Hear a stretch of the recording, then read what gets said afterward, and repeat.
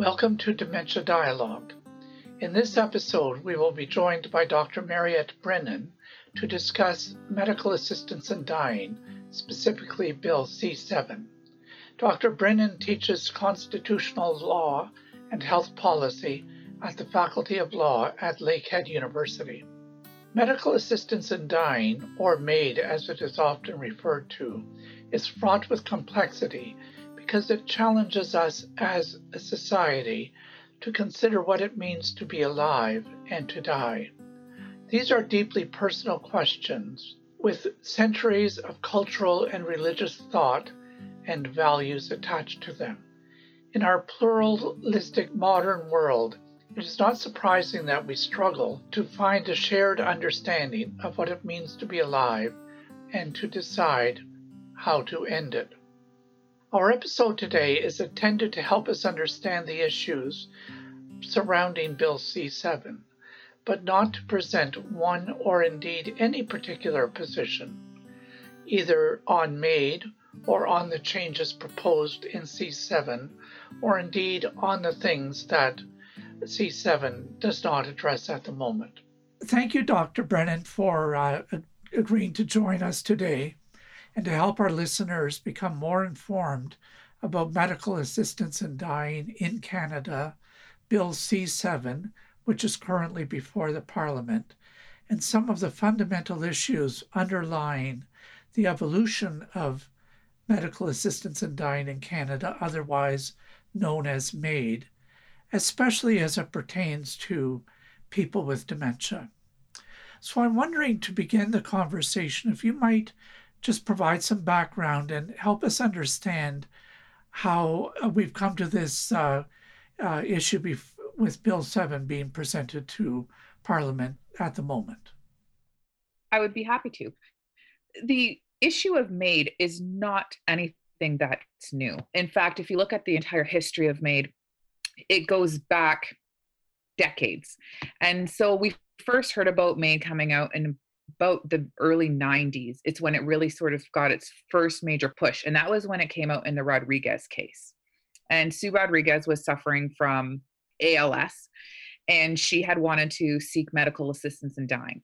Now, I think what's important for everybody to understand is why we need to have these cases in the first place, and where medical assistance in dying is actually situated in Canadian law.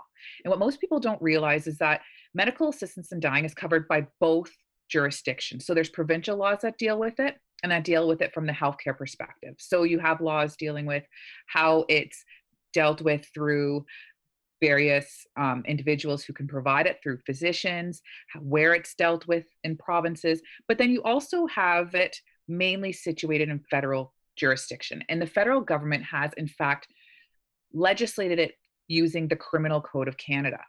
So that became the issue, is that providing assistance or providing any sort of assistance in somebody's death was a criminal offense under Section 241. And so that's where the medical assistance in dying cases came from, was this decision to try and overturn what is in fact a criminal law prohibition. So that meant that if somebody violated it, it wasn't just this moral punishment. There was in fact a criminal code conviction that went along with it that necessitated jail time in all of these different situations. And so that's what was in fact being challenged. And so Rodriguez wasn't successful in having that legislation struck down. So what ended up happening is we had intervening decades where we saw other countries starting to make changes to their laws, which started to allow medical assistance in dying. We finally got a case back up to the Supreme Court in 2015. And in that case, the Carter case, as we all know it, again, the question was whether or not the laws that created this criminal law prohibition on medical assistance in dying was in fact valid, or did it violate our charter and our constitution. What ended up happening is the court struck it down, and they struck down the prohibition under Section 241. And they told Parliament, you have the opportunity now, before it becomes fully effective, to go forward and create a law that allows for medical assistance in dying for anybody else still assisting in suicides or in death, it's still illegal. But they were carving out an exception for individuals to access and have help from medical assistance. And it can take two forms. It can either be self-administered, so prescribed by a physician, and then you administer it yourself, or it can be physician assisted, where the physician, in fact, administers the medication. Parliament was left with about 1 year to create this new law. Unfortunately, what also happened at that same point in time is we had an election. And so when they sought a little bit further of an extension on creating it, and we ended up getting Bill C-14 put into place. And Bill C-14 was in fact drafted in a way that was meant to meet the basic requirements of the Carter decision. So what the Supreme Court highlighted as the biggest issue. And that's pretty much all it was meant to do. And so when Bill C-14 was drafted, Parliament in fact acknowledged that, look, we're not even dealing with some of the biggest issues, right? They highlighted the fact that they didn't talk about advanced care directives. They highlighted the fact that they didn't talk about whether or not individuals under the age of 18, or mature minors as they're sort of known now, can in fact avail themselves to it. They didn't acknowledge whether or not mental health illnesses could fall under it. And so they pretty much looked at what the court recommended in Carter and said, this is what we think the legislation should do. And then they said, we will have individuals look at this legislation later and we're going to review it and all this. This is just sort of the very first compliance. When they created this law, they had put in certain requirements or eligibility for people to be able to avail themselves to medical assistance in dying. And one of the things that they created was that anybody who was going to seek medical assistance in dying had to have this grievous and irremediable medical condition. Part of that also required them to have a natural death that was reasonably foreseeable. That all sounds great on paper. But if you ask me what a natural death that is reasonably foreseeable means, it's probably very different than what anybody else thinks. And so when you put in these terms and you make them conditions and you don't define them, you start having problems. And so what ended up happening is we had more challenges related to medical assistance in dying and more legal challenges related to medical assistance in dying. And those pushed us to start looking at how to restructure the law. And that's sort of where Bill C-7 was born from. So Carter led to Bill C-14. In Bill C-14, in order to be eligible for medical assistance in dying, there were certain criteria that you had to meet. The first is you had to be eligible to receive healthcare services in that particular province. And so that is to ensure that we don't end up having tourism or that sort of issue where we have individuals coming to seek medical assistance in dying that aren't eligible here in Canada. Then you had to be 18 years old. And again, that issue was flagged as whether or not that needs to stay and what we're going to do with people under 18. There were capacity requirements. And then there was that requirement of a grievous and irremediable medical condition. And that meant that you had to have a serious and incurable illness, disease, or disability. It didn't have to be a fatal one. So that didn't have to be the cause of your death, but you had to have a serious, incurable illness, disease, or disability. You had to be in an advanced state of irreversible decline. You had to have intolerable physical or psychological suffering. And so as that was a subjective sort of test, as an individual, you had to claim that you had this physical and psychological suffering. And then you had to have the natural foreseeable death. You also had to make sure that the request was voluntary, so people weren't being coerced or pushed into it. And then you had to have informed consent requirements that happened when you requested it as well as before it was administered. And these sort of became some of the flashpoints. And so what happened out in Quebec is we had a case called Truchon and the Procureur Général du Canada, which is the Attorney General of Canada and Truchon. Truchon was one of the plaintiffs. There were two plaintiffs involved. So there was Truchon and Gladue. Both of those individuals suffered from an incurable disability. So Truchon himself had cerebral palsy and Gladue had post-polio syndrome, which was starting to have severe impacts on her life. Now, the problem with both Gladue and Truchon is that while they had this serious and incurable disability and they had the advanced state of irreversible suffering, their death wasn't naturally foreseeable. So it wasn't going to be a natural death that was reasonably foreseeable. So they met all of those criteria and they had properly contemplated it and had made a decision to seek medical assistance in dying. The problem was is they didn't meet the full criteria. So they challenged the law. And you had a judge in Quebec essentially decide that the provisions related to the natural death that's reasonably foreseeable is unconstitutional. And so they said, we're going to essentially suspend the declaration of invalidity and we're going to give Parliament a chance to rewrite the law. At this stage, Parliament could either seek an appeal and try and go to a higher court and see if the law would end up being upheld in a higher court, so at the Quebec Court of Appeal or at the Supreme Court of Canada, or they could say, you know what, let's just try and change the law. And so they opted to just change the law. And so what they ended up doing was they created Bill C-7, and that's the one that's currently debated. The court deadline runs out on December 18th of this year. So it's supposed to be passed by December 18th. And what this clause and what this new bill does is it essentially has or creates two separate tracks for individuals seeking medical assistance in dying. And what that means is that they acknowledge that in some instances, you're going to have individuals who are seeking medical assistance in dying whose deaths are reasonably foreseeable. If that happens, they're going to have a different process and a different safeguard. For individuals whose deaths aren't natural deaths that are reasonably foreseeable, they're going to follow a different path. And there's going to be different protections put in place to protect them. And so they're creating essentially an entirely new system to deal with what happened in Truchon. Yes, in some ways it seems as though the kind of we've got two tracks here depending on foreseeable death.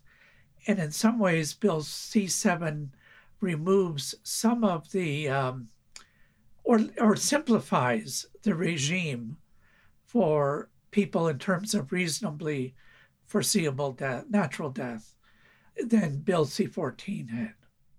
It does. And that was one of the things that they wanted because there was a lot of criticism attached to some of the procedures in Bill C-14. And so one of the ones that was extremely problematic was this 10-day wait period under Bill C-14. And so what essentially that meant is that you had to make your request for medical assistance in dying. And there are requirements that the request must be in writing. Under Bill C-14, you had to have 2 witnesses. You would then have to have 2 doctors or nurse practitioners assess you, check your eligibility, and confirm you're eligible for it. And then you would have a wait time of about, well, it was supposed to be 10 days from your request to when it could in fact be administered. The problem is that during that 10-day wait period, you are in fact still suffering, or individuals can still be suffering, because these are people whose deaths are naturally foreseeable. And most of the time, people don't enter a decision to seek medical assistance in dying lightly. And so they are at this point in time where this 10-day wait period doesn't really do much besides prolong suffering. What they've done in Truchon is they've removed that 10-day wait period.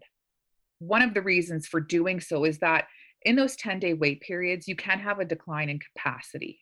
And that's your ability to actually accept your medical decisions or consent to your own medical decisions. And so when you were getting to the point where you might have had to be sedated in order to deal with your pain and suffering that was a result of your incurable illness, you would in fact have to withdraw the medication to ensure consent happened at the time of being administered. And so it caused all of these different issues coming up. What this in fact did was it allowed people to say and acknowledge that, look, if I'm making this request and I have a reasonably foreseeable death, I know what I'm doing. I'm not taking it lightly. And once the doctors agree that I meet the eligibility, I shouldn't have to wait 10 days. And so that was one of the main shifts that you saw Interestingly enough, the other shift that you saw was this idea behind the final consent. So before, what would happen is you had to consent on the day you requested medical assistance in dying. You had to have your 10-day wait period. And then you had to consent just before it was administered. So you had two different times when you had to have capacity and had to consent. And so they have now actually created a, I guess, new law that allows a waiver of that final consent. And so that means you can ask for medical assistance in dying, knowing that your death is reasonably foreseeable. Acknowledge that, you know what, I'm requesting it today, but I don't want to receive it today. And you can make a plan for a little bit in the future. And in that future, you're not going to have to reconsent. There are obviously very strict requirements around that, including the fact that it only applies if your death is reasonably foreseeable. So I can't, on the day I'm diagnosed with an illness or a disease, all of a sudden say, you know what, in 10 years, this is when I'm going to make my decision. It has to be death is reasonably foreseeable. You had to have been approved and already assessed for medical assistance in dying. So you've already had to go through and had 2 doctors assess you and approve you for medical assistance in dying. And you've had to make arrangements with your practitioner, which means that you have actually had to schedule the procedure and know what date you've agreed to. So it's not the same thing as an advanced care directive, but there is some waiver and a little bit of wiggle room that's now built into it. Now, how about then in terms of the other category of people who are eligible for medical assistance in dying?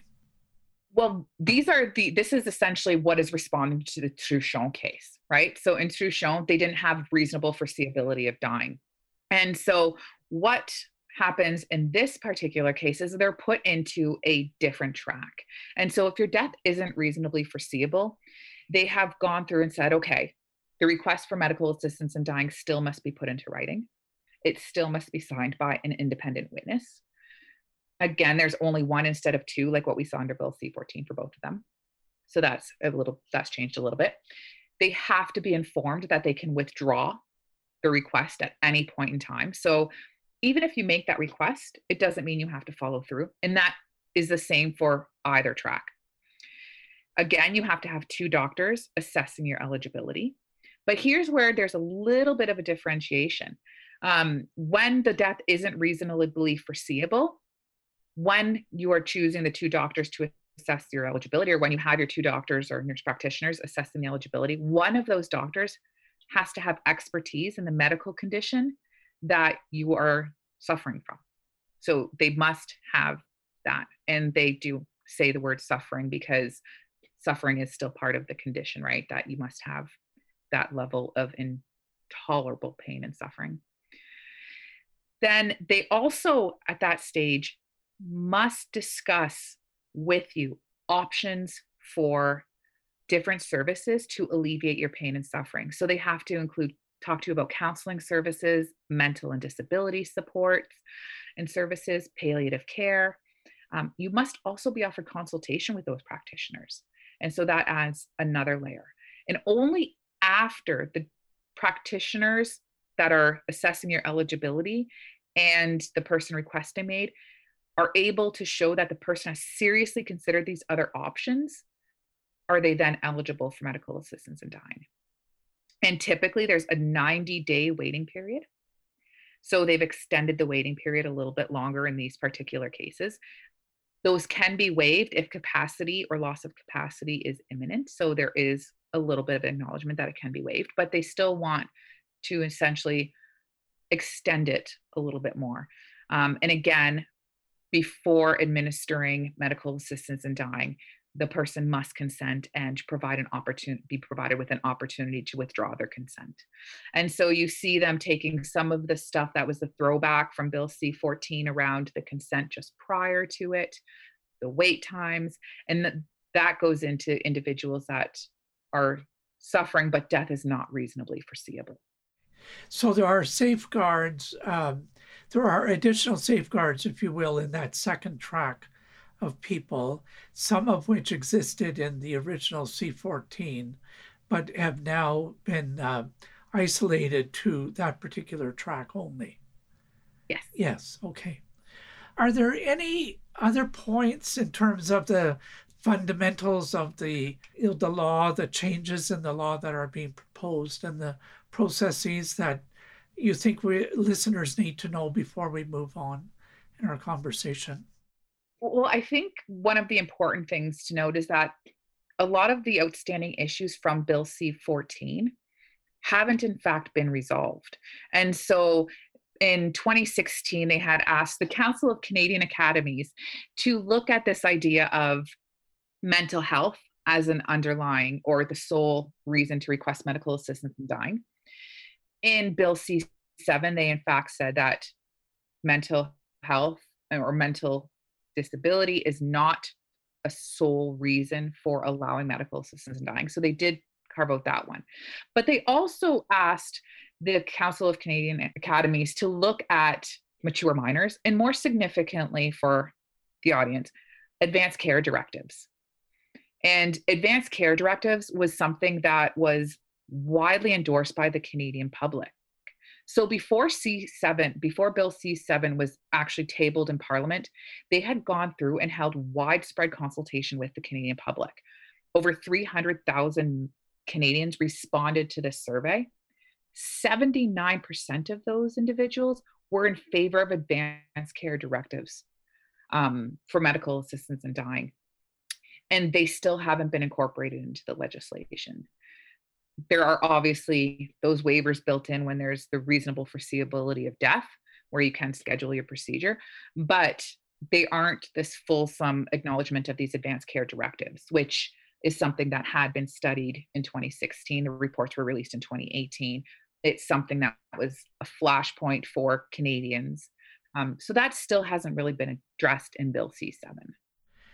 How do you see government proceeding to try and address that issue of advanced directives, the seemingly overwhelming support within the populace, if we were to take that consultation as a true measure of what people think about it? Yet there's still a reluctance, amongst decision makers about including that in the legislation. What devices are available to government to try and reach some consensus, or to reach what might be thought to be a socially acceptable law around advanced directives? Well, one of the things that has typically happened has been reliance on other jurisdictions, right? So we look at the experience in other countries that have adopted these procedures. And advanced care directives isn't something that's commonly found in a lot of the different countries that allow medical assistance in dying. So the Benelux countries do allow them, but they're tightly controlled. And so a couple of the countries out in Europe allow them only after an individual has been rendered unconscious and there's no chance of recovery. And that's when the advanced care directive can kick in. The Netherlands has a bit more of a free approach to advanced care directives insofar as they allow them and they have been used.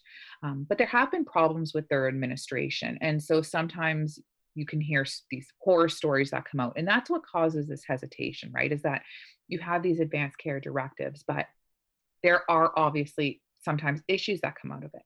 And so what do we do then? And so those are things that Parliament grapples with. And sometimes the understanding in the general population about what these advanced care directives can do is different from how Parliament actually sees them working in law. And so it relies on expert opinions. It relies on various things like the Canadian Council of Academies to go forward and appoint a bunch of practitioners and academics from across a plethora of different faculties and organizations to try and study these issues to come forward. But it's also an issue that doesn't have this clear-cut answer for everybody. How I think advanced care directives should be used is different from how somebody else thinks advanced care directives should be used. And so it's sort of becoming this issue where there isn't a right answer. And so we have to figure out a way forward. Dr. Brennan, one of the questions I often ask our expert contributors to these conversations on behalf of our listeners is the question of what can a listener do about their thoughts around medical assistance in dying, how can they participate perhaps in the debate either on Bill C7 or on the issues that remain outstanding, and especially as it pertains to advance directives that or advanced requests rather, that are specific of concern to people with dementia? I think that's such a great question, because one of the great things about this law is that it has been shaped by Canadians, right? In terms of the fact that it's been Canadians that have pushed the agenda. And so we see this idea of a really huge role for the general population involved in it. And so there are typically public consultations that have taken place. You can also write letters and contact your member of parliament and signal your concerns about the legislation or going forward. There are also lots of different non-governmental organizations who are actively involved in pursuing this area. And so you can get involved with non-governmental organizations. Last but not least, if you find that you yourself are unfairly impacted by the law, there is always litigation. And that means that you can, in fact, challenge the laws in court. And there are organizations that help do that. And so we've seen the BC Civil Liberties Association, for one, being a huge proponent of medical assistance in dying. They're the ones who helped bring forward the Carter case. They also brought forward a case challenging Bill C-14 called Lamb, and that had recently been dismissed. But there are these organizations who helped litigate these issues.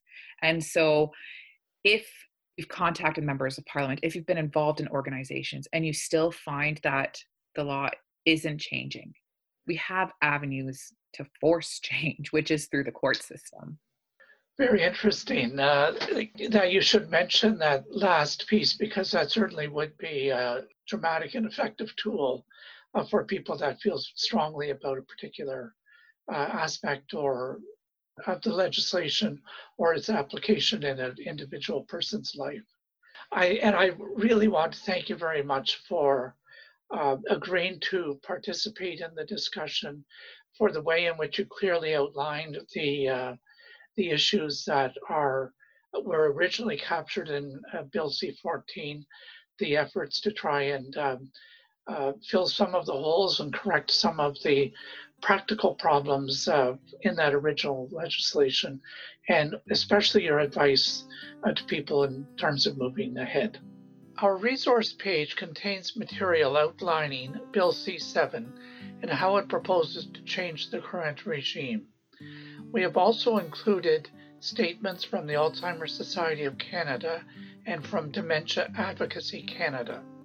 Please check these out by visiting our webpage, dementiadialogue.ca. Both the statements by the Alzheimer's Society and Dementia Advocacy Canada have struggled to respect the positions of both people that may prefer MAID and those that think otherwise. You might also want to check out in a specific way the video clip that is connected to our resource page called A National Conversation by the Canadian Broadcast Corporation. You may want to get involved, and I would suggest that you do so by writing your MP and expressing your views on Bill C-7, and by contacting the Alzheimer's Society of Canada or Dementia Advocacy Canada to express your thoughts on Bill C-7, and also to follow the advice by Professor Brennan. Let us know what you think of this episode, or if you have suggestions for other episodes. Please remember to subscribe to our podcast on any of your preferred podcast platforms, or you may wish to continue by going to our website. At this point, I would like to express our continued appreciation to the Center for Education and Research on Aging and Health at Lakehead University, the sponsor for this program. Thank you very much for listening, and I look forward to sharing with you another episode in the near future. Please consider writing to us at dementiadialogue@lakeheadu.ca. You can follow us on Twitter and also on Facebook. Thank you very much. My name is David Harvey.